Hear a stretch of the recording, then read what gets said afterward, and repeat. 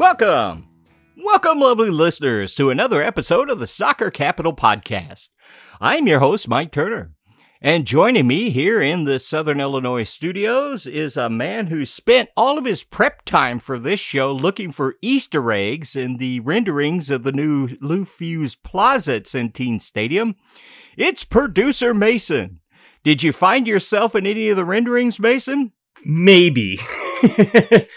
There is suspicion that I might be in one of them very far away. But yeah, no, I was looking through them like a Where's Waldo book, and I found Matt Baker twice. How about that? How about that? Suspicion of a suspicious character like you in an official rendering by a club seems suspicious. And also joining us from whereabouts unknown, but we think we can pin him down somewhere in West St. Louis County, is a man who agrees with Giorgio Cellini and Gareth Bale that Nashville is just too damn hot. It's Sean Campbell. How are you doing this week, Sean? Oh, I'm doing just dandy. Tried to find myself in the renderings, seeing as how I always seem to find myself in the pictures on the app. But alas, I could not find myself. If you do, please tag me on Twitter. or do your own Photoshop and send him in and send it to us at Soccer Capital on Twitter or soccercapital@gmail.com via email. I would love to see your edits. It'd be so funny for the only fan art we ever get to be one person sending in a Photoshop of the renders with Sean also in it. Since they always seem to cut me just out of the photos, I don't have to worry about this. And I'm cool with that. I like to keep the evidence down on the down low, you know. But that being said, we've got another big show for you. We do have some St. Louis City news to talk about, the aforementioned Lou Fusz Plaza being part of that. And we're going to have a little MLS for you as well. But let's get started off with the big news that came in a press conference today with a lot of big wigs outside the stadium of the club and sponsors. They were there to announce that there is a new founding corporate partner for St. Louis City SC, and that would be the Lou Fusz Automotive Network.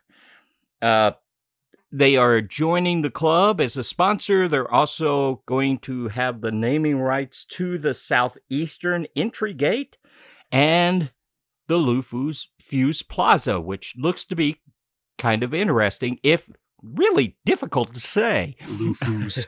Lots of Z's and Z's in there, which aren't normal.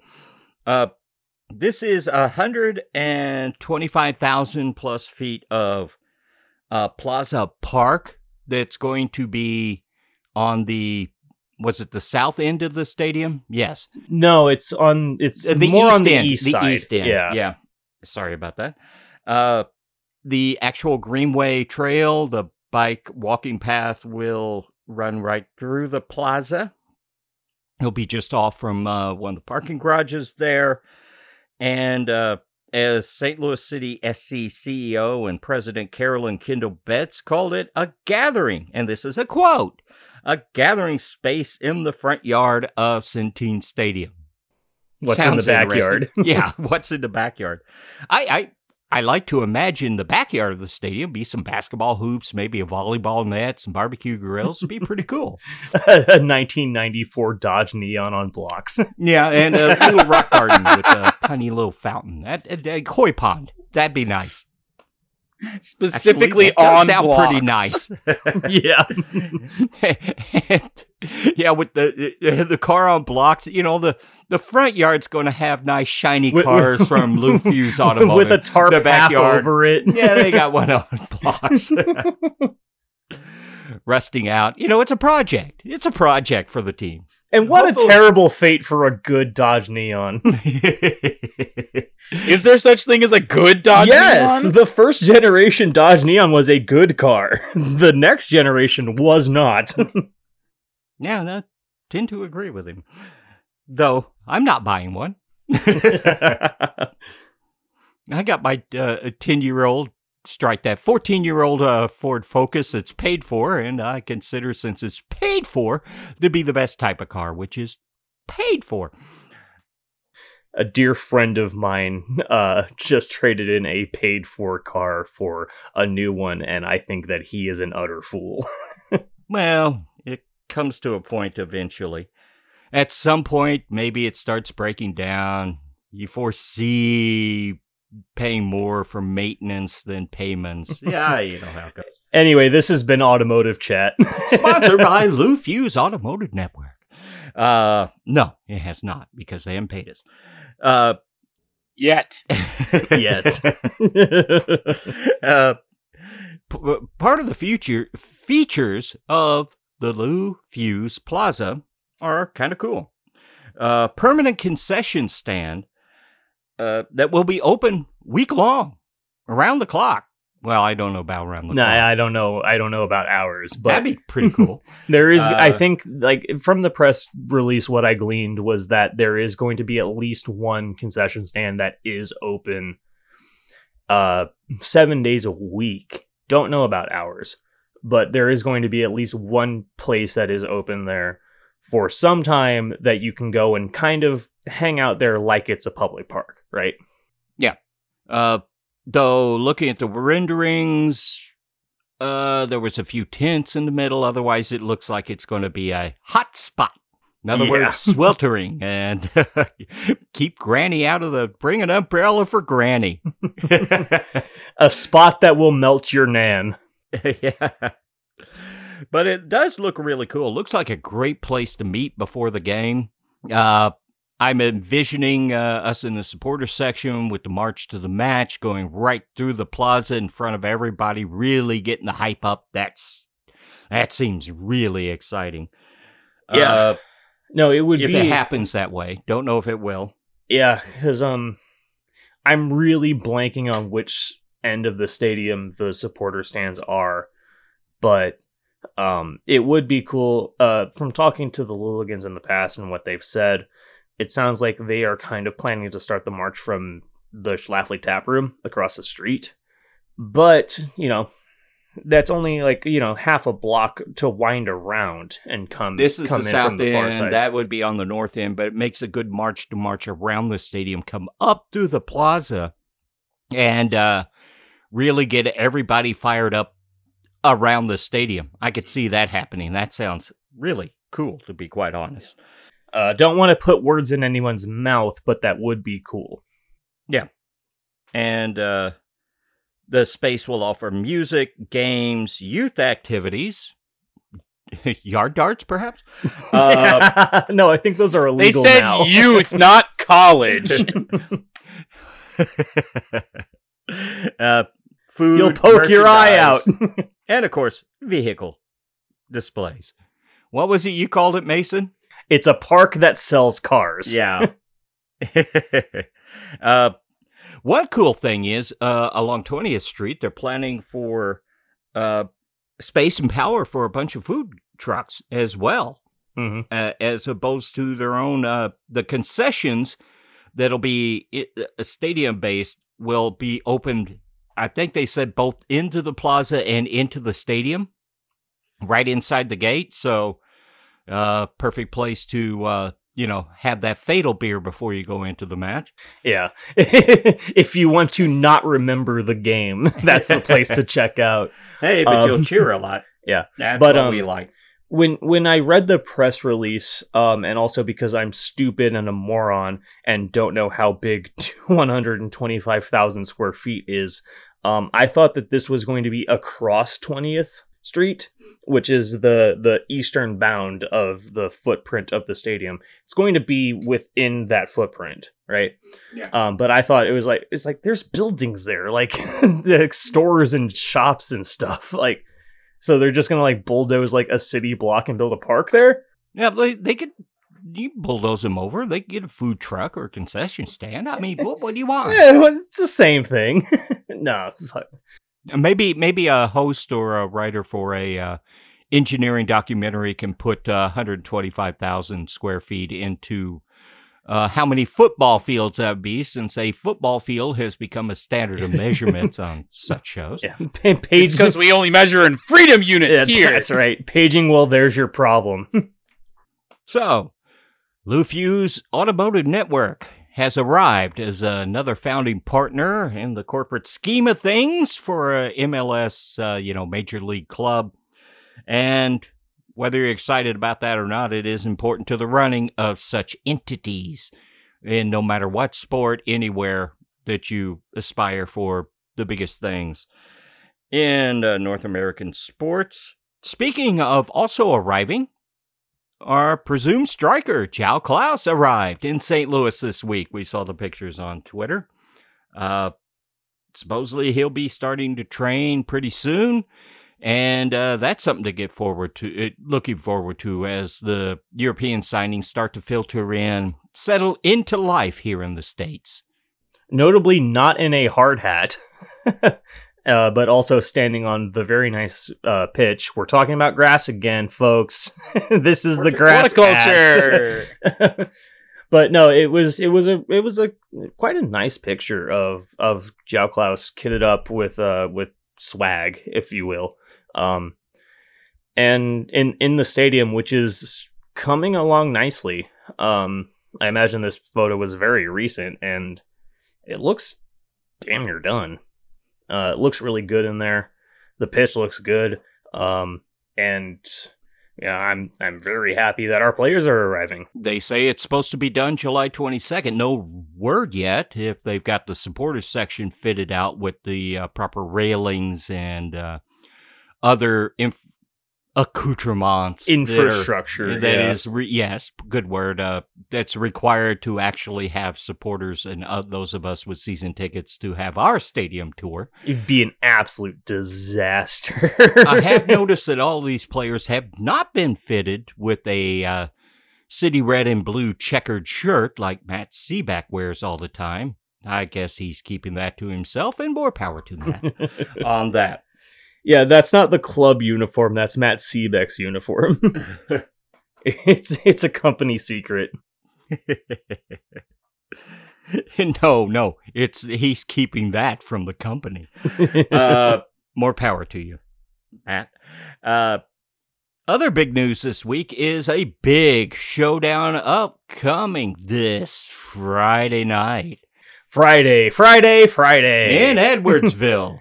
You'll pay for the whole seat, but you'll only need the edge. That's right. North Texas, the MLS Next Pro team of Dallas FC and a byproduct of their much vaunted and world-known academy, is coming to town. They had been top of the table when we first got really excited about this. They have since dropped a little. They're in fourth place in the Western Conference.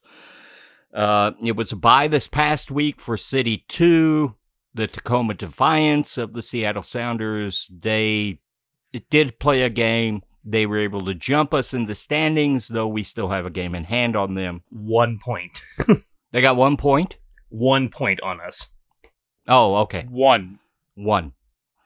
But we have the game in hand, so we're ahead on points per game, which is really the way to try to forecast what's going to happen at the end of the season. But North Texas is by no means to be discounted. This is a tough team. There's a lot of talent flowing through that academy into this team, and we're looking for a very, very good actual soccer match upcoming. Yeah, I mean, up until maybe even 2 weeks ago, North Texas looked to be our would-be conquerors. They've slipped a bit. They're now fourth on the table. We are, as we said, second by 1 point behind Tacoma. This is a good team. They were ahead of us for a long time. We barely jumped them because they've been scuffling a little bit in very recent form. Yeah, what are they? 1-3-1 in the last 5? Yeah, they've had a rough go of it very recently, but this is a good team, like you would expect from FC Dallas, and they're, like you said, much vaunted academy. Yeah, third place in the Western Conference is Houston Dynamo Dos. They did have a big lead against North Texas. Was that in Houston? I believe it was. North Texas, I could be wrong. North Texas did fight back late and get the draw in that one. Very good game, considering how good Dynamo Dos has been at home. That must have been in North Texas. Yes, it was a home game, and it did go to overtime, to the shootout. North Texas lost to the Dynamo in the shootout, but it was a very concerted effort. 2 goals in the second half to draw them even before full time. I mean, yeah, like you can look at like their win and loss in the last 5 and be like, this is a team that's not very good. We know better. Yeah, they are 4-2-1 combined record away from home so far this season.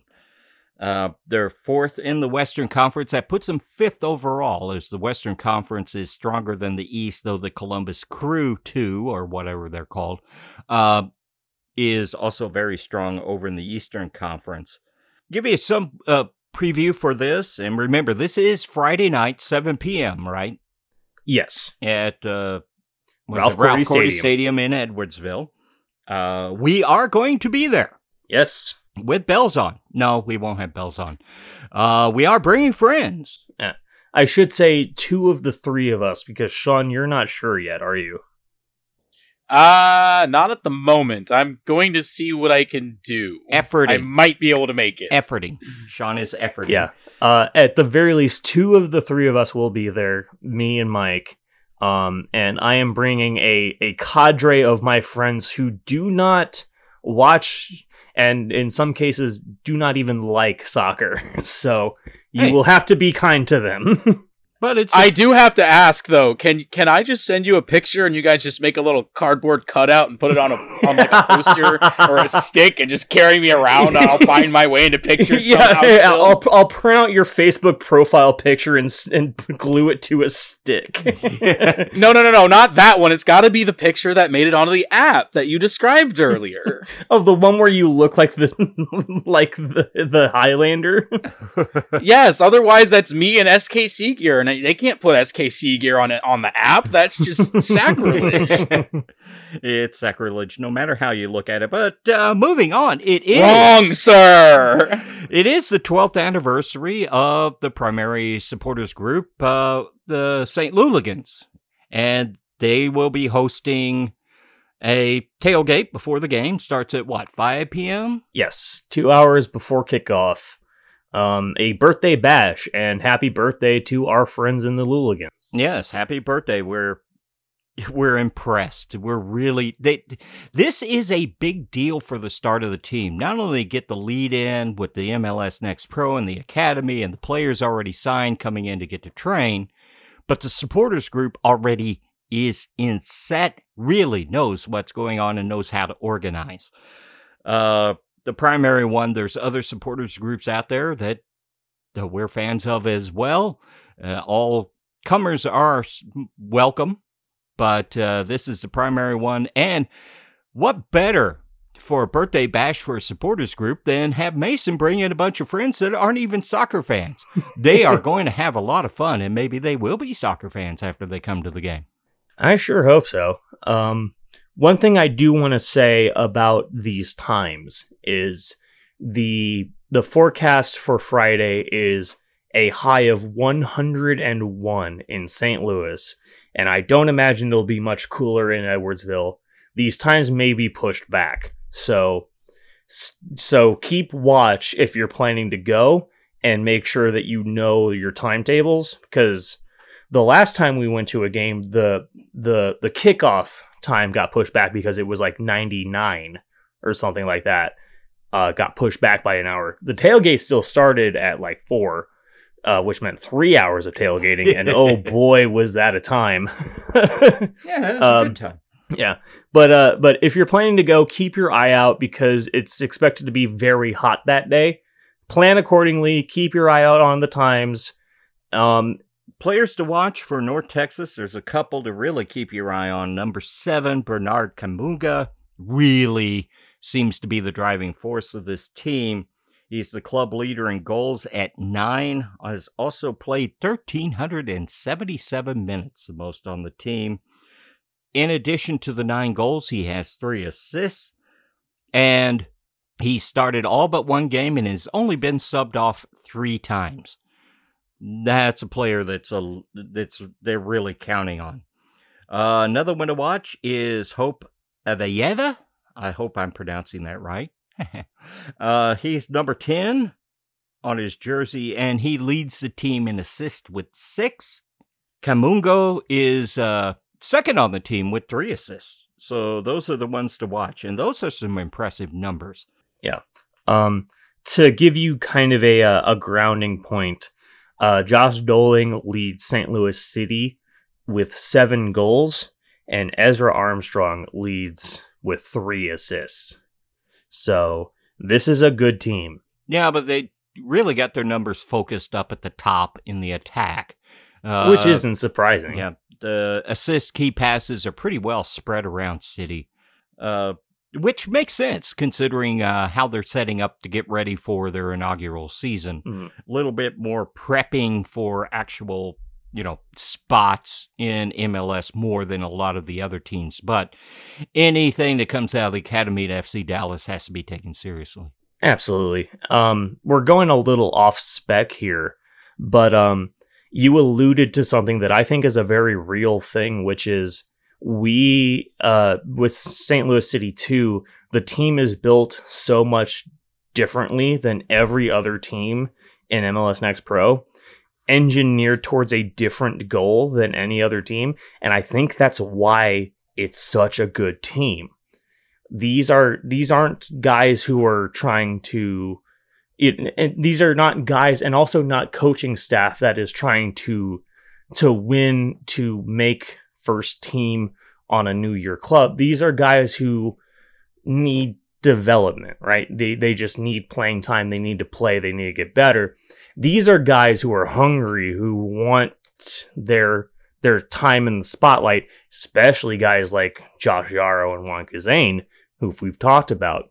Yeah, all the guys that Larry Henry Jr. mentioned on last week's show.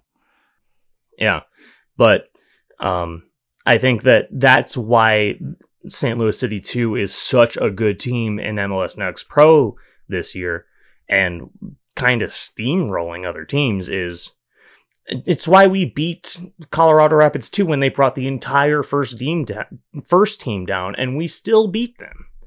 It's because these are MLS caliber players. It's also why we got a mark on the back, and why the Rapids 2 came out and pulled every trick in the book to try to win, and did in St. Louis on the repeat game. One interesting note about this upcoming game is that this is our first match against North Texas. Therefore, the new red card rule, where the suspension will be served against the other team, will be in play for this game. Just going back a quick sec. Like Mason said, these guys are guys that are MLS ready, but the one difference that I've noticed is usually when you're on an MLS 2 team, you're less trying to make your name to get onto the first team. You're more so trying to just get playing time for when you get called up. These guys are guys that are fighting for that spot to make the first team. And again, yeah, we've got the 5 guys that Larry Henry talked about, but there are other guys that we might see within the next year on that squad, and they're fighting for their lives right now to get into that position. Yeah, it'll also be interesting to watch, and this might apply to other teams in MLS Next Pro, but how many of the guys that don't make it onto the roster or supplemental roster spot with St. Louis City that are trying, big ones on the list, will move on to like USL Championship to further their pro career in that way and take that pathway. Something to keep an eye on. Yeah, I mean, if that's what it is, I'm sorry to see them go because I like all the guys on the team, but if that is the best pursuit of their pro soccer career, then good on them. I wish them the best of luck. It'll also be interesting to see how good and what kind of build you have for City 2 next season when the MLS first team rolls. What kind of support you get, what kind of knowledge. Will we be reporting about City 2 every week next year? Maybe not. That's just the truth and thing as it is when the first, the major league team comes into town. development. Maybe somebody else will start up a podcast to talk about development with St. Louis City. Another thing to watch out for this upcoming City 2 match has to do with the new MLS Next Pro red card suspension rule, where if you still have a match left with your opponent, somebody gets a red card, then the suspension is served not in the next game, but against the next game against that opponent. Since they instituted it mid-season, it doesn't apply in a lot of cases, but this is the first meeting between North Texas and City 2. So any red cards that might be gotten, either straight reds or, 2 yellows to accumulate in this game, the suspension will be served against the opponent later on in the season. Very specifically, our second to last regular season game is away at North Texas. This is the only quote-unquote rematch game that we have left in our schedule since that rule has taken effect. So for us at least, this is the only time that rule will really be in play. If one of our players or one of their players takes a straight red, we could see that make an impact in that penultimate game. North Texas is also high up, number 2 on the table for fouls committed, whereas St. Louis City 2 is definitely mid-table on that. So they commit a lot of fouls. Maybe somebody like Kamunga or Abayeva will get a little froggy in this away match and sit out the next game. We just hope it isn't somebody like Akil Watts or Kyle Hebert or some of the others that are crucial to City that you could see getting. Yeah, AJ Palazzolo or really anyone in the midfield. We can't lose. This midfield is so dominant in the way that they play and press, in preventing the turns, even half turns, and also making the bad passes happen. There's a high amount of cutout passes or just bad turnovers by the other team in the middle of the pitch, and that's all the work done by the midfield, and we can't lose anybody there. Yeah, and they're so key to the high pressing system that that leads also to the chance to mistime your tackle, and if you got your studs up a hair, you could be sent off for something that you've been doing all season long. Yeah, but we talked about this when we talked to Larry last week. We didn't really bring it up so much with Juan Kuzane because Juan Kuzane was on the list, but Palazzolo, everyone in that midfield is so crucial to why we generate so many chances, even if they don't get finished. That midfield is so important to this team. Oh, 100%. And I mean, even if we don't finish those chances, the more chances you create, the more likely it is you're going to put them in the back of the net. And it's not just the same chance over and over again. Getting a variety of chances is most important, but it's like Michael Scott said, if you miss 100% of the chances you don't take, Wayne Gretzky, yeah. Michael Scott. Absolutely. And speaking of our friend Larry Henry Jr. and continuing on with MLS Next Pro, one last thing, MLS Next Pro Invitational with 3 squads from MLS Next Pro, as well as the Chelsea U21s, I believe, and the Wolverhampton Wolves U21s are starting their own little tournament thing out in Utah. There was an article by Larry Henry Jr. on MLSNextPro.com. Friend of the show. Yeah, they're giving you all the lead-in that you need for this. One thing that'd be good to watch is Axel Kai, the 14-year-old wonderkind of Real Monarchs. See how he performs against European competition. Unfortunately, his first game, I believe, is tonight, the night of recording, which is Tuesday after you listen to this. But they are all streamed on MLS Next Pro. Yeah. It's the same joke. The stream will cut out after they score every goal. It's the same joke we made last week. But yeah, this competition starts tonight, the night of recording, so it has already happened for you, the listener, unfortunately. maybe since we gave you a heads up, you watched it. If you did, let us know, because I will be busy. I won't be able to watch it. But it also fixing things in post. Yeah, it runs through the week, so there are more games to come. As if there isn't enough on your soccer plate than to watch MLS Next Pro with teams you don't follow. But hey, it could be fun, interesting to watch. All right, I think that wraps up all the city news that we have this week. Actually, more than I anticipated, to be quite honest. Mm-hmm. And I think it's time to move on to a little roundup of MLS. And why? Because especially as the start of City SC's first team comes, the European players coming in, it's important to follow MLS, know the teams, and know the players so you can anticipate what might happen in the offseason as they start to finish out the building of the roster. And to lead us with the rundown this week is Sean Campbell. Hopefully this week we can keep it more quick hits and not have to release an entire second episode for y'all. God, I can't believe there was a whole other weekend of games after all that. I know, right? After the absolute insanity that was the first half, I'm calling it first half of Rivalry Week because there were still some rivalry games in this past weekend. But I'm gonna hope and try to keep this a little bit quick hits. We'll start off with a little bit of some French-Canadian rivalry going on between CF Montreal and Toronto FC. You just ticked off everyone in Ontario, but carry on. Tour de Canada. All their street signs are in English and in French. It's just English is first in Toronto and English is second in Montreal. That's the only difference. It's all Canada. It's all America's hat to me. It's all America's hat to me.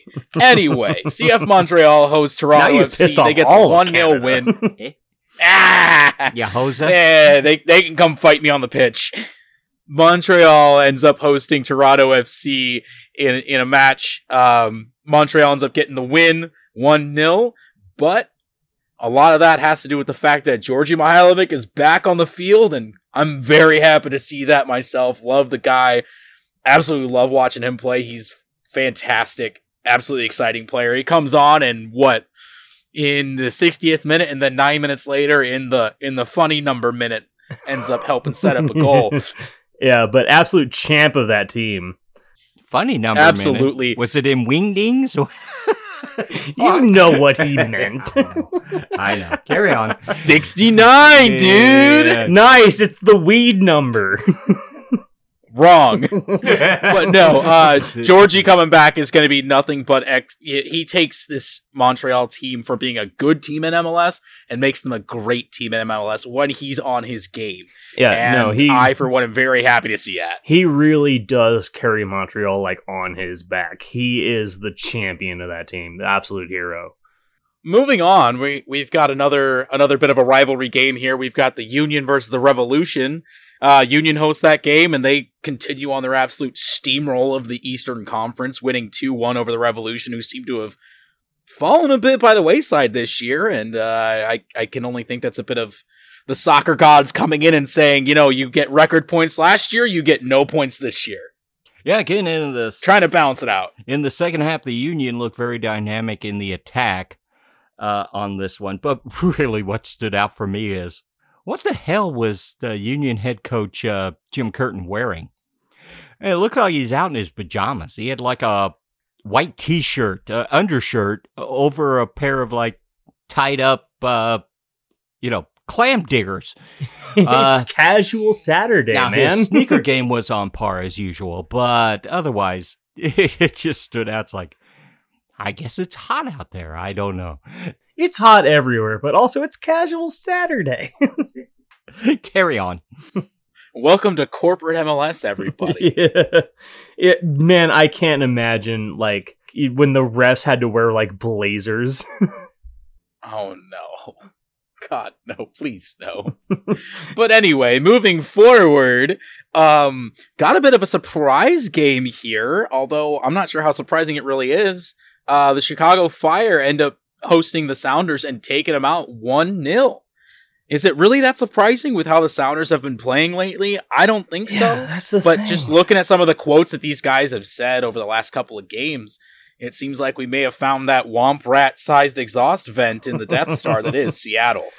Yeah, that's the thing, right? Is like, Seattle won the Champions League, and they were so well poised to just demolish league play, and they're bad. They're just not very good as a team in MLS. No, they're not, and we've often seen this CONCACAF Champions League hangover effect. Yeah, the hangover. But it is the biggest trophy that any MLS club has ever gotten. Let's be honest. But the biggest thing here is the loss of João Paulo has been brutalized, and then the 16-year-old Obed Vargas, who was so good, is out as well. And they move Rusnak back, trying to move up the ball, quicker up the pitch, and they're so slow. Other teams have picked up on it, and they're just killing the Sounders' attack. They cut off the counterattack, and Nuhu, they've switched to a four-in-the-back situation. Nuhu's not nearly as good as a fullback as he was to a center back. He's sort of a liability, not really pushing the ball forward, and the Sounders just aren't very good right now. And João Paulo has a lot to do with that, with the loss of him. People are recognizing their weaknesses without João Paulo and, capitalizing on that. And the Fire did it to perfection and actually got the win and got the much-needed 3 points for them. But that keeps Seattle closer to the basement. Chicago, I, for one, love to see it. As much as I love to see an MLS team get the biggest club trophy this side of the Prime Meridian, I still love to see Sounders not. I was going to say, our hate for Chicago versus our hate for Seattle. Which one will win? But it hasn't hit the All-Star break yet. See what the Sounders do in the second half. But right now, they're scuffling. They put a lot into winning CCL, and they did it. And more power to them. It might be enough trophy for the season to make the whole season a huge success. We'll see. They've never missed the playoffs. They've never even not had a home game in the playoffs, and this might be the season all that changes, and I think they'll change that for the CCL trophy. I don't know. Interesting developments in Seattle, to put it lightly. Interesting indeed. Much to consider. Much to consider. That's exactly right. But moving along to a more exciting game, we've got a little bit of Southeastern rivalry. Not really rivalry, but close geographically. Anyway, moving down to Florida, we've got Inter Miami against Charlotte FC. And Inter Miami makes a big comeback from being down 2 goals to win it 3-2. And, wow, just have to give a shout out to Gonzalo Higuain. He's really fantastic. Put him on blast, and Phil Neville put him on blast earlier, just not up to snuff. Phil Neville made the hard decision, put him on the bench, brought in Campagna, who injected life and vitality to the team. And instead of sulking and going, I'm too good for this, Higuain has bought into coming in as a super sub, and quite frankly, he's been much, much, much better. Like the old man was pacing himself starting. Now he can come in and be his old self for a few minutes. He had a wonderful goal in this, scored the week before. He was actually tracking back on defense. He's doing everything you expect a star player to be. And even if he's super sub coming in as a DP and the resources it can be, he could still be impactful, though not DP level impactful, unfortunately. Yeah, but he's still been nose to the grindstone, putting in the work, and has made Inter Miami a much better team than arguably they should be. Neville's done a really good job getting this team together. Chris Henderson coming over Seattle to lead the team in the build. They build up with MLS players. Higuain probably figuring out that maybe his time is done and buying into it. It just all helps, and you're seeing a team that should be more moribund, still outside the playoffs, still not a good team. But boy, they're so much more exciting for those fans to come watch now. Minnesota United and the Loons are on an absolute steamroll of form lately, and it seems a floundering DC United are the next victim. on the back of another absolutely champion level performance from Reynoso. The Loons end up winning 2-0 at home. Oh man. Okay, yeah, so Reynoso finishes the first goal, ultimately the game winner, right? But I gotta talk about this assist from Amarilla, because he straight up comes in with the Chun-Li Street Fighter like karate kick, studs to the ball, it jumps up and then karate kicks the ball as a pass right to him, and he puts it in. I watched this game, and I think that I have shaken the mantle of watching the most boring games in MLS this week, because I watched this, and this was the most incredible thing I'd ever seen. I don't recall. Well, I'm glad you got to see something exciting for once. Yeah, I know, for real. Sure. And sure, I've probably seen something like it, but I can't recall. It had to be a reflex motion. He just sort of puts the bottom of his foot to the ball, puts it over to Reynoso, goal. Yeah, move on. Jumps straight up and then straight, literally Chun-Li Street Fighter kicks the ball. It's so good. Go watch the highlights if you didn't watch it. It's so good. It may have been even going through the ad that's obligatory on MLSsoccer.com. And what we got next, Sean? Well, we've got another 2-0 result here with the Rapids hosting the LA Galaxy. The Rapids win 2-0, and the Galaxy seem to be holding on to a playoff spot for dear life after dropping 3 in a row. They are really tumbling down the standings after it looked like LA was the only, the two teams that had a chance at stopping Austin's reign of terror. Yeah, and after the game, we had the big Joseph Martinez rant in Atlanta last week. Quarterback Derek Williams went on another rant, putting his teammates on blast for having their own agenda during games instead of playing within the team concept.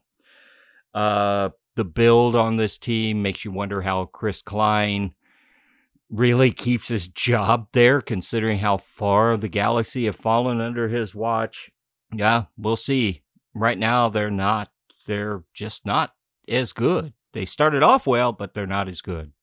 Maybe Landon takes that spot if it opens up this season instead. No, he's smarter than that. He's got history with the team, though. I mean, come on. It's his squad. Come on, his statues outside of the stadium, for Christ's sakes. But he was a superstar with the Quakes, and they're actually probably a better team at this moment than them. I would take that job. Oh, that's a bold statement there, Mike. Yeah, it is, but hey, both ownerships really don't know what they're doing, so don't take either job, to be quite honest. That's probably fair. Get him on at Everton instead. He's got head coach of the San Diego Loyal, and I might be looking at those and be like, well, that's a sinking ship. I might just stay where I'm at. He's got a good thing going with San Diego. Maybe he does. That means they'll hire Hackworth. God, please, no. No, I like Coach. I don't want Coach to leave. Please stay, Coach, if you're listening. We love you here. Come bring us more beer on Friday. Please. I guarantee you he takes one look at me and goes, he's the other one? Okay, caveat, you can only have it if he doesn't get any. If ever was I would take the fall. Yeah, we're bringing non-soccer fans as friends to this tailgate. Now's when we need to really impress them. Yeah. Next, Sean. Next. Well, up next, I already mentioned Austin's reign of terror. Well, let's dive on into this. They played FC Dallas in Dallas, got a draw 1-1, and Dallas ends up dropping points yet again. And looking back, it looks like they only have one win in their last 10 games. And I'm sorry, but that just does not scream doing any type of well to me. No. But more importantly here, we have official results, as in this was the last game to be played in Copa Tejas this year, and Austin wins Copa Tejas with 7 points. Congrats to Los Verdes. Yeah, viva Los Verdes. Hooray!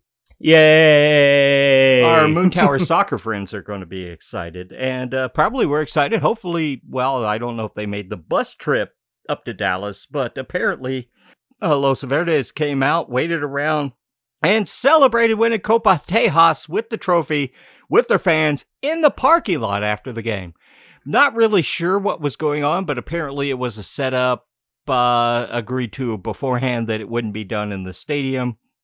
Interesting stuff. I imagine our friend Clayton, who's a transplant from Austin, is also happy about this. So, yeah, I imagine he is. It's fun. It's fun. Good for Austin. The fans there have been fantastic. Yep. They really have. I didn't know if the move, which was so shady, to Austin was going to work. It's apparently worked wonders. It's just good stuff they got going in Austin. I want to know what's in the water there. Yeah, for real. But while we're heaping praise on Austin, I do want to say that this Jesus Ferreira Paul Arriola link up in the front of the FC Dallas attack stays lethal. They convert a lot of their chances. They only got one here, but wasn't it Paul Arriola that scored in this game? Yeah. It's actually FC Dallas's defense that's really not holding on to wins, and they're losing a lot of leads and things like that. So, and Ferreira had his chances, albeit tough because of the way he plays, but they had a chance to win this. Yeah. But Austin earned it. Austin's pretty damn good, and Dreese is up there for MVP this year. Austin is a fantastic team. I don't want to take anything away from Austin, but I do want to say that if you're also a fan of the U.S. men's national team, you should be watching the front of FC Dallas and that Ferreira or Arriola link up, because I've been big on it since that trade, and it continues to convert results. Oh, we as a podcast have been big on that connection and talking about that since the trade was made. And honestly, I think Berhalter might be a little bit misplaced if he doesn't take Arriola with him. Kind of sleeping on it, yeah. I think he will. But that's a different discussion for a different episode later in the year. The World Cup rosters have been expanded. I think Arriola will be there, if nothing else, than a defensive pressing alternative to add to the lineup in the roster if he needs it for a matchup. But anyway, we've got another 1-1 draw here between Atlanta and Orlando, and I didn't get to watch this one. Mike, you said you watched it. Why don't you go ahead and give us the rundown on this one? Oh, this was fun. Especially in the second half, Gonzalo Pineda decided they were having trouble building for Atlanta. They went in the second half.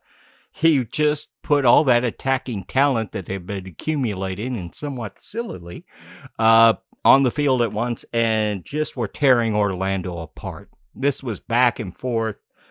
How Atlanta didn't win this, it's really hard to say, but one part is goalkeeper for Orlando, Pedro Galese, who just was a wall. He was a wall, but then his save against Dom Dwyer late in this is just astounding. Perhaps the save of the year. This just was one hell of a fun match, and I believe this was on True ABC on this one. What a showcase. It was fun. Yeah, it was on like ESPN3/ABC. I watched this game as well, and this one was a ton of fun, even if it ended in a 1-1 draw. This one was really exciting. And that's all I got to say. Alrighty, well, moving up a coast a little bit, we've got an actual derby for us to talk about this week. We've got Red Bull New York hosting NYCFC at Red Bull Arena, so we don't get to take a shot at that tiny little banner. Darn. Cannot miss. Oh, wait. Does not miss. Consider how many games NYCFC has to play at Red Bull Arena. Who's the real home team here? It's Red Bulls. It's always Red Bulls. Anyway, NYCFC goes into Red Bull Arena and gets the winner 1-0 on a Tati Castellanos goal, and we have to wonder, as he becomes the second player in NYCFC history to hit 50 goals in career for that team, David Villa being the other. Also, they are tied for most caps in the derby with 5 each. Is this Tati's last goal in this matchup? Yeah, reports actually have him, strong reports, and given the way he was reacting after the game, have him going to Girona, I believe it is, in La Liga. That's actually owned by the City Football Group. He'll be leaving shortly, I guess. They didn't get the $15 million bids they wanted for him, so City Football Group decided just to buy him, put him out into a European league, and see if they can then sell him on from there. Same sort of thing they did with Jack Harrison worked well for him when he got sold to Leeds. Yeah, but I was going to say, like, the real play here, right, is, at least what I saw, was that Man City is going to buy Tati and then loan him to Girona, which is also a City Football Group owned club. So Man City is buying him from New York City, which is a City Football Group team. Yeah, it is internal shuffle. Like, Tati Castellanos is about to experience shell corporations. He is in fact a money laundering scheme. He's just being moved so that they can just give a bunch of money to New York City for no reason, and that's what's happening. But, you know, this isn't the first time such a thing's happened. Like we already mentioned, Jack Harrison. Also, the same thing happened with Tyler Adams in the Red Bull Group being sold from New York Red Bulls over to RB Leipzig. So it's similar. You got a talent like this, and probably outside of Manchester City, Tati Castellanos may be the biggest talent and the sellable asset that they have in City Football Group worldwide. So they went ahead, and since they didn't get the valuation they wanted, even though supposedly he's only a couple of million off, they took the gamble on him because they believe in him. Actually, it's a pretty cool thing if you're a player, to be quite honest. Maybe not such a cool thing for the game overall in general worldwide. Something interesting came down during the podcast I caught on Twitter. Taylor Twellman had an interesting question. Friend of the show. Not just for just the hometown boy. Does NYCFC, to replace him, make a play for LAFC's Christian Arango, who is on the outs perhaps at LAFC because of the Christian Bale signing? And Arango's goals per game in Gareth MLS Bale. Did you do Christian Bale again? He did it again. Susanna Collins. I blame it all on Susanna Collins. But Christian Arango's goals per game in MLS is absolutely astounding. And the fact that he might be on the market because they don't have room to make the Gareth Bale signing it's kind of astounding in itself. But there is, amongst the big markets now in MLS, a plethora of riches while some other teams go scraping up table scraps. I would like to say, though, that Gareth Bale taking precedent over Christian Arango right now, I think, like we said last week, this is Bale making a move so you can be ready for World Cup action. I don't know how long his contract's for, but I don't think he's going to be part of the long-term plans for LAFC like Arango might be, in which case this might just be a temporary blip in the radar for Christian. And Gareth might just, be here to help them win while also getting ready. And then next year he signs either a short-term deal with someone else, because he was thinking about retiring from football altogether if Wales didn't make the cup this year. So I don't think that's a very valid claim to make. Yeah, because like Gareth Bale's contract is for like minimum basically, but he's basically there at like loan, right? He's there to. It's a TAM deal. It's a TAM deal. Yeah, he's there to like play out the rest of the season and then and then it's up in the air, right? He's not staying long-term at LAFC. It was the other LA team that did a TAM deal for one Zlatan Ibrahimovic that turned into a multi-year contract because then he got the DP contract with the big salary and other considerations. And after he left the squad as a DP, it was told that the ownership of the club had sold another football club to him or a big stake in such. Ibrahimovic also has his own brand, personal brand, that he wanted a foothold in the United States, and he did very well in getting himself out there for that. Gareth Bale has made a lot of money at Barcelona. He doesn't need the cash, but he wants to play. He's a gamer. Yeah, he wants to play, but also does he have ideas on personal brand and getting into the U.S.?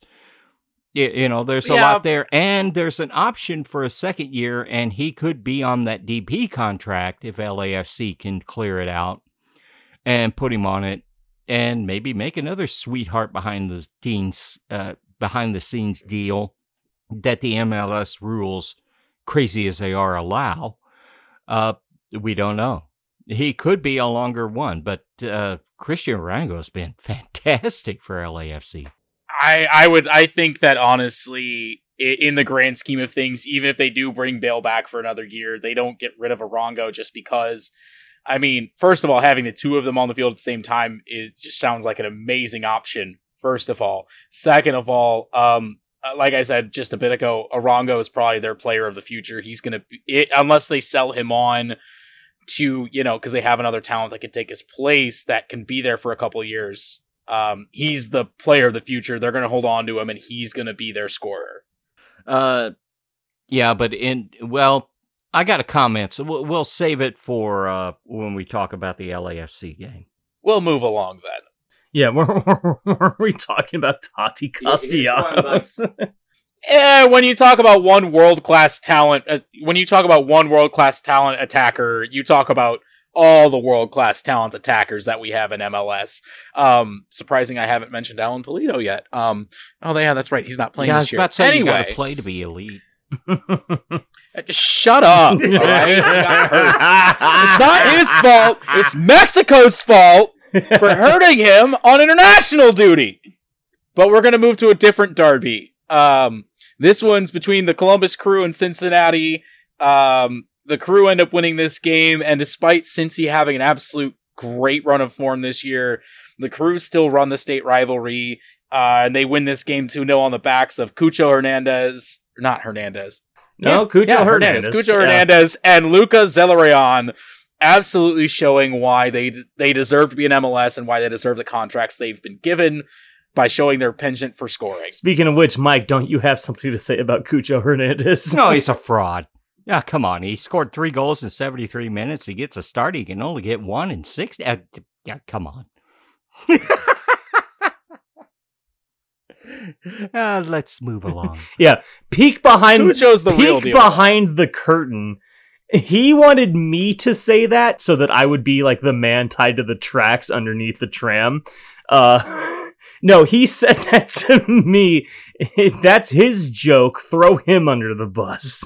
I was being munificent because it was clever. Oh, look. What's in the rundown? The LAFC game that we said we had comments about. No. We're still talking about the Crew. Well, we don't have much else to say outside of Cucho and Luca are just out here running this team and absolutely running the show right now, putting up big numbers, and you'll love to see it. I mean, quite frankly, Cucho Hernandez has been a stunner since he's arrived. Although it was extra time, right? Yeah, when Matt Doyle coming up with one of the other players that scored goals in the first 3 games in MLS was a forgotten man, Diego Chavez, wasn't it? That he couldn't remember, looked him up, scored in 4 of the first 5 games with the Chicago Fire in 2011. Kalen Carr was on the podcast. He was on that team. Didn't remember him.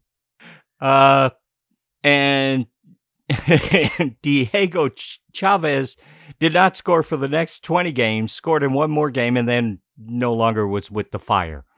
Yeah. I think Cucho Hernandez is going to have a lot better run. A lot more Diego longevity than, yeah. But, no, I remember you cracking up listening to that. You lost it. It was hilarious. Well, anyway, speaking of that Nashville LAFC game, we have the Nashville LAFC game. Speaking of Gareth Christian Bale. Speaking of Christian Bale deciding to start a soccer career, Nashville hosts LAFC and they end up losing 2-1 to said LAFC. Bale and Chiellini both make their debut for the club. Bale made an absolutely gorgeous backheel pass around the Nashville defense, and I can't stop watching that video. It's just peak Bale, and I love watching it. I've been watching Bale since he was a young guy back at Spurs, and he's got a soft spot in my heart for sure. Yeah, he looked like he's new to the team, trying to find a way to fit in. The other players maybe not around him, maybe deferring a little bit more than they should. But his quality, there's a couple of touches that were just astounding. He is of the highest quality, and I expect him to really work to fit in. Hopefully he can fit in. Unfortunately, him and Vela like to occupy the same spaces, so him fitting into this team and pushing Christian Arango out is going to be a real challenge for Steve Cherundolo. It really is kind of champagne problems in LAFC, isn't it? It is. Oh, yeah, 100%. And one of the things about pushing Arango out is after the game, head coach Steve Cherundolo, instead of praising Arango, who scored in this game for his goal, criticized his defense. It makes you wonder if, they're kind of making him a scapegoat so that they can afford this signing. Just wondering. Man, that's like if Ollie Marmol had come on after Arenado hit his second cycle and only spoke about that one error he made 3 games ago. Like, come on, man. Like, don't trash your players, man. But enough about that. The big takeaway from this game is Giorgio Chiellini got the start at center back. Played for about 60 minutes, probably about all he's worth. Out of shape. Bale came in late. But the biggest thing is afterwards, both of them complained about how damn hot it was in Nashville. They're going to have to get real used to air conditioning in North America, aren't they? And the funny thing is, in Europe right now, they're having record-breaking heat waves to where they're experiencing this. So when they complain, the European fans that are watching or go, yeah, it's just the same there as here. It's no different. Yeah, come over here during the winter or during the summer and find out how different it is in North America. Yeah, I was going to say, like, Gareth Bale came from Barcelona. It's like this right? year-round here. Yeah. It's like that year-round here. But, like, Gareth Bale came from Barcelona, right? Where it's, like... Yeah. Like, currently, 45 degrees Celsius, which is, like, 110 Fahrenheit. I don't... No, he came from Madrid. Oh, okay. But either way, they're experiencing heat waves that are putting record highs in all cities across the continent. So it's a little different when we're used to it and it happens on the day-to-day versus places that are built to not have to worry about extreme heats. But that's another podcast. That is, and speaking of someone's going to have to get used to not just the hot chicken in Nashville, but the hot weather is U.S. MNT player Shaq Moore, the fullback, is been signed by Nashville. Reportedly a $2 million transfer fee plus $50,000 in GAM to go to Club de Foot Montreal. Just for the Discovery priority rights because MLS is so much fun. I am moving back to soccer, though. I do have to say, I don't think Shaq Moore is going to have to make much of an adjustment, considering he was born in Georgia and knows how heat and humidity operate in this country. It's hot down there. But moving along. Just a touch. As The Cure said, hot, hot, hot. Moving along to a not so hot yet somewhat hot match, we have a 3-0 thromping by RSL of SKC. SKC was down by 1, then Roger Espinoza was given a bit of a soft red card, in my opinion, considering he had possession of the ball and went to make a play on said ball, and then the RSL player runs in and gets taken down, but that's beside the point. Either way, the game was all downhill from there. It ended up 3-0, and but yes, that's about how this season has gone for Sporting KC. So moving on, we have the Quakes and the Dynamo in San Jose, and Ache goes the full 90 in this one, and the Dynamo end up winning 2-1. And the Quakes defense really went chaotic and wasn't up to snuff in this game, and it's something we really haven't seen out of San Jose since head coach Matias Almeida was fired. Yeah, and Cavello took over. They've been a very hot team and playing pretty damn well in MLS, but this one was a setback at home. And for a team without, perhaps the requisite talent, they just didn't get over the line. Yeah, this was also one of the games that I watched this weekend, rather. I watched the first half, and then by the second half, the internet was bad and having a not good time, so I had to turn it all off. But in the first half, this game was exciting. It was back and forth. It was bad soccer, right? Like, nobody looked good. That's kind of what San Jose does to you. But it was fun, right? It was back and forth. It was real exciting. But it was, no, they weren't playing very good soccer. Get ready, St. Louis City SC fans. What's considered chaotic or bad, ugly soccer with the high press that Lutz wants to play, Bradley Carnell coming from New York Red Bull. Our games aren't going to be pretty. Yeah, I mean, quite frankly, I would rather have a team that wins than a team that plays pretty, but... Yeah, me too. I just want a team that's fun to watch and wins more often than not.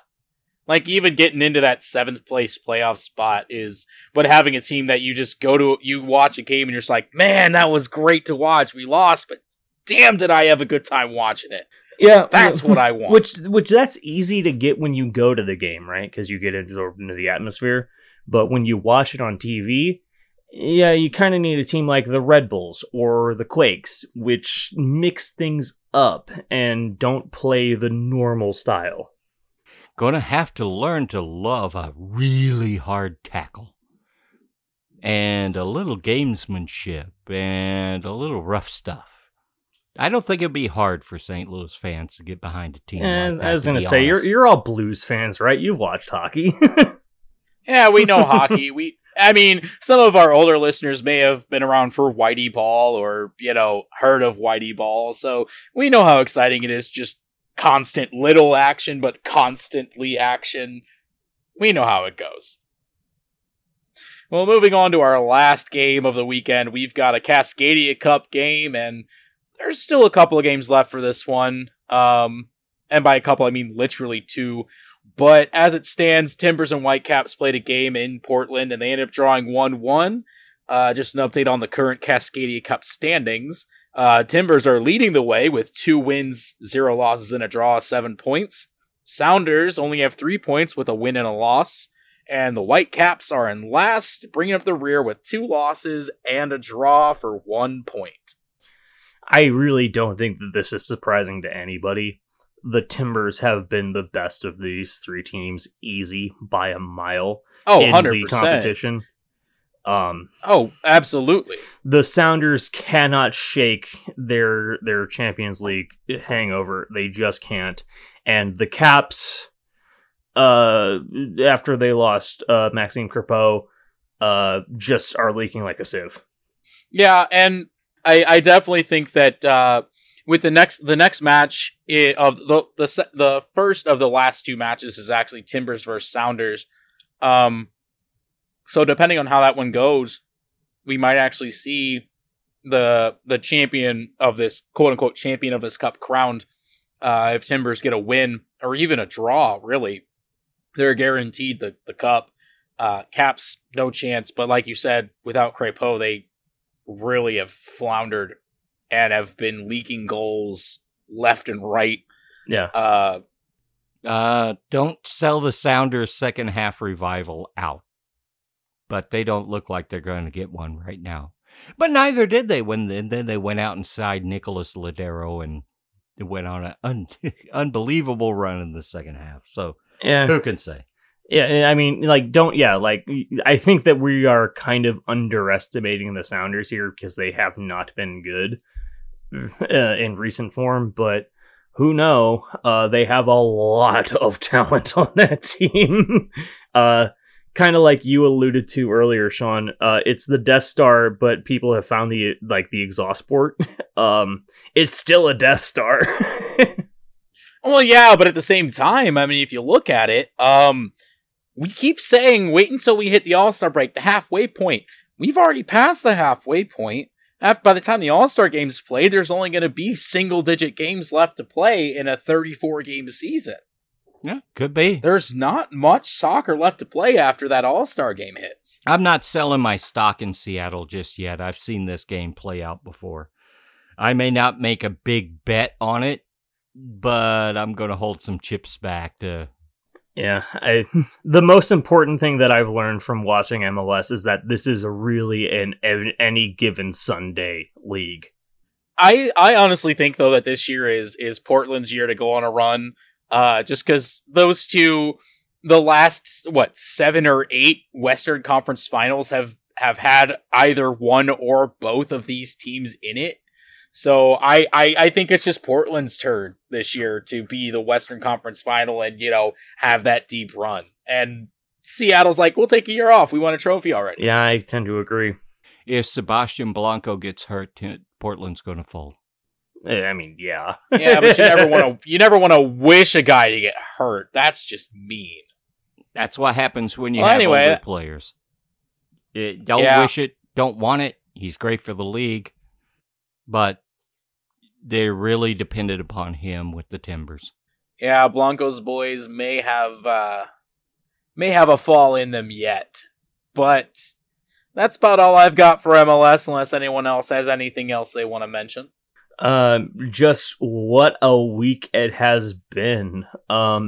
Sponsored not named rivalry week has been quite frankly too much soccer for me to follow. So thank God we have thank God we have Sean here to do it for us. One last thing before we wrap up this show is the U.S. women's national team did what shocked the world. No, they did not lose. They did not shock the world. They did defeat Canada 1-0 to win the CONCACAF W tournament, securing their berth to Paris for the 2024 Olympics. They already qualified for the World Cup. And to tell us all about it, it's Mason. Yeah. I mean, there's... Quite frankly, actually, I think that, Mike, you know more about this game than I do because you watch it. I wasn't able to. But what I do know is that Alex Morgan, queen of the team, converted a 77th minute penalty shot into the game-winning goal, and then won the Golden Ball, the MVP for the tournament. I really don't think anyone's too surprised that the U.S. women won this tournament because the U.S. women's team is so good, absolutely dominant. This is their 9th win in CONCACAF W overall, and their 3rd in a row. Like this is a team that cannot be stopped. Canada. Oh, they're absolute juggernauts. Yeah. Canada was a worthy opponent. U.S. women were all over them at the end. Alex Morgan, the penalty, it was earned, converted it, and they all got 2 really celebrate another championship. Oh, they didn't just celebrate this championship. Let me tell y'all what I saw on Twitter. Time to turn every trophy into a Stanley Cup. Oh, yes. In true trophy fashion, the way Alex Morgan, the most deserving of this opportunity, by the way, absolute champion of the team, beautiful play on the field, lots of goals, won the Golden Ball this tournament. She celebrates in proper fashion by taking said trophy and seeing how many margaritas she can fit in said trophy. The number was she said 20, on Twitter right? is estimated. Yeah, she estimated it at 20 margaritas, and then proceeds to drink margaritas out of the trophy because who else in American sports but Alex Morgan is more deserving of that opportunity? Like she exactly, she is the most deserving American athlete in any sport, arguably. The Colorado Rapids to be able to celebrate the in Stanley that Cup fashion. on the ice. Alice Morgan drinks margaritas out of the CONCACAF W trophy. Oh yeah, and as Mason has said off air, I agree with it. I think we need to start treating more trophies like the Stanley Cup and drink out of them. More trophies should be treated like the Stanley Cup. Oh yeah, 100%. Hey, just a little mama's little helper for Alex Morgan. That's all that was. Putting down 20 margaritas as a nightcap. I don't know if she drank all of them. I'm pretty sure she passed it around, but she's the one that posited the idea of let's see how many can fit in there, and then started to drink out of it. And I'm sure she passed it around. Golden Ball winner. Her teammates won a trophy with her. Yeah, Golden Ball winner. You get the first sip, right? Oh, of course. And we'll leave this episode with this thoughts for you all. The USA has won every CONCACAF tournament in the past year. The women have won the U17s, the U20s, the Women's Championship, and the men won the Nations League, Gold Cup, and the U20s Men's Championship. Clean sweep on the tournaments in CONCACAF. Canada did win in Full trophy qualifying, case. but the U.S. did qualify, so that's a win as well. I'm your host, Mike Turner. I'm your producer, Mason. And I'm your resident cave-dwelling hooligan, Sean. And we are the Soccer Capital Podcast. We really do thank you all for listening. Bye for now.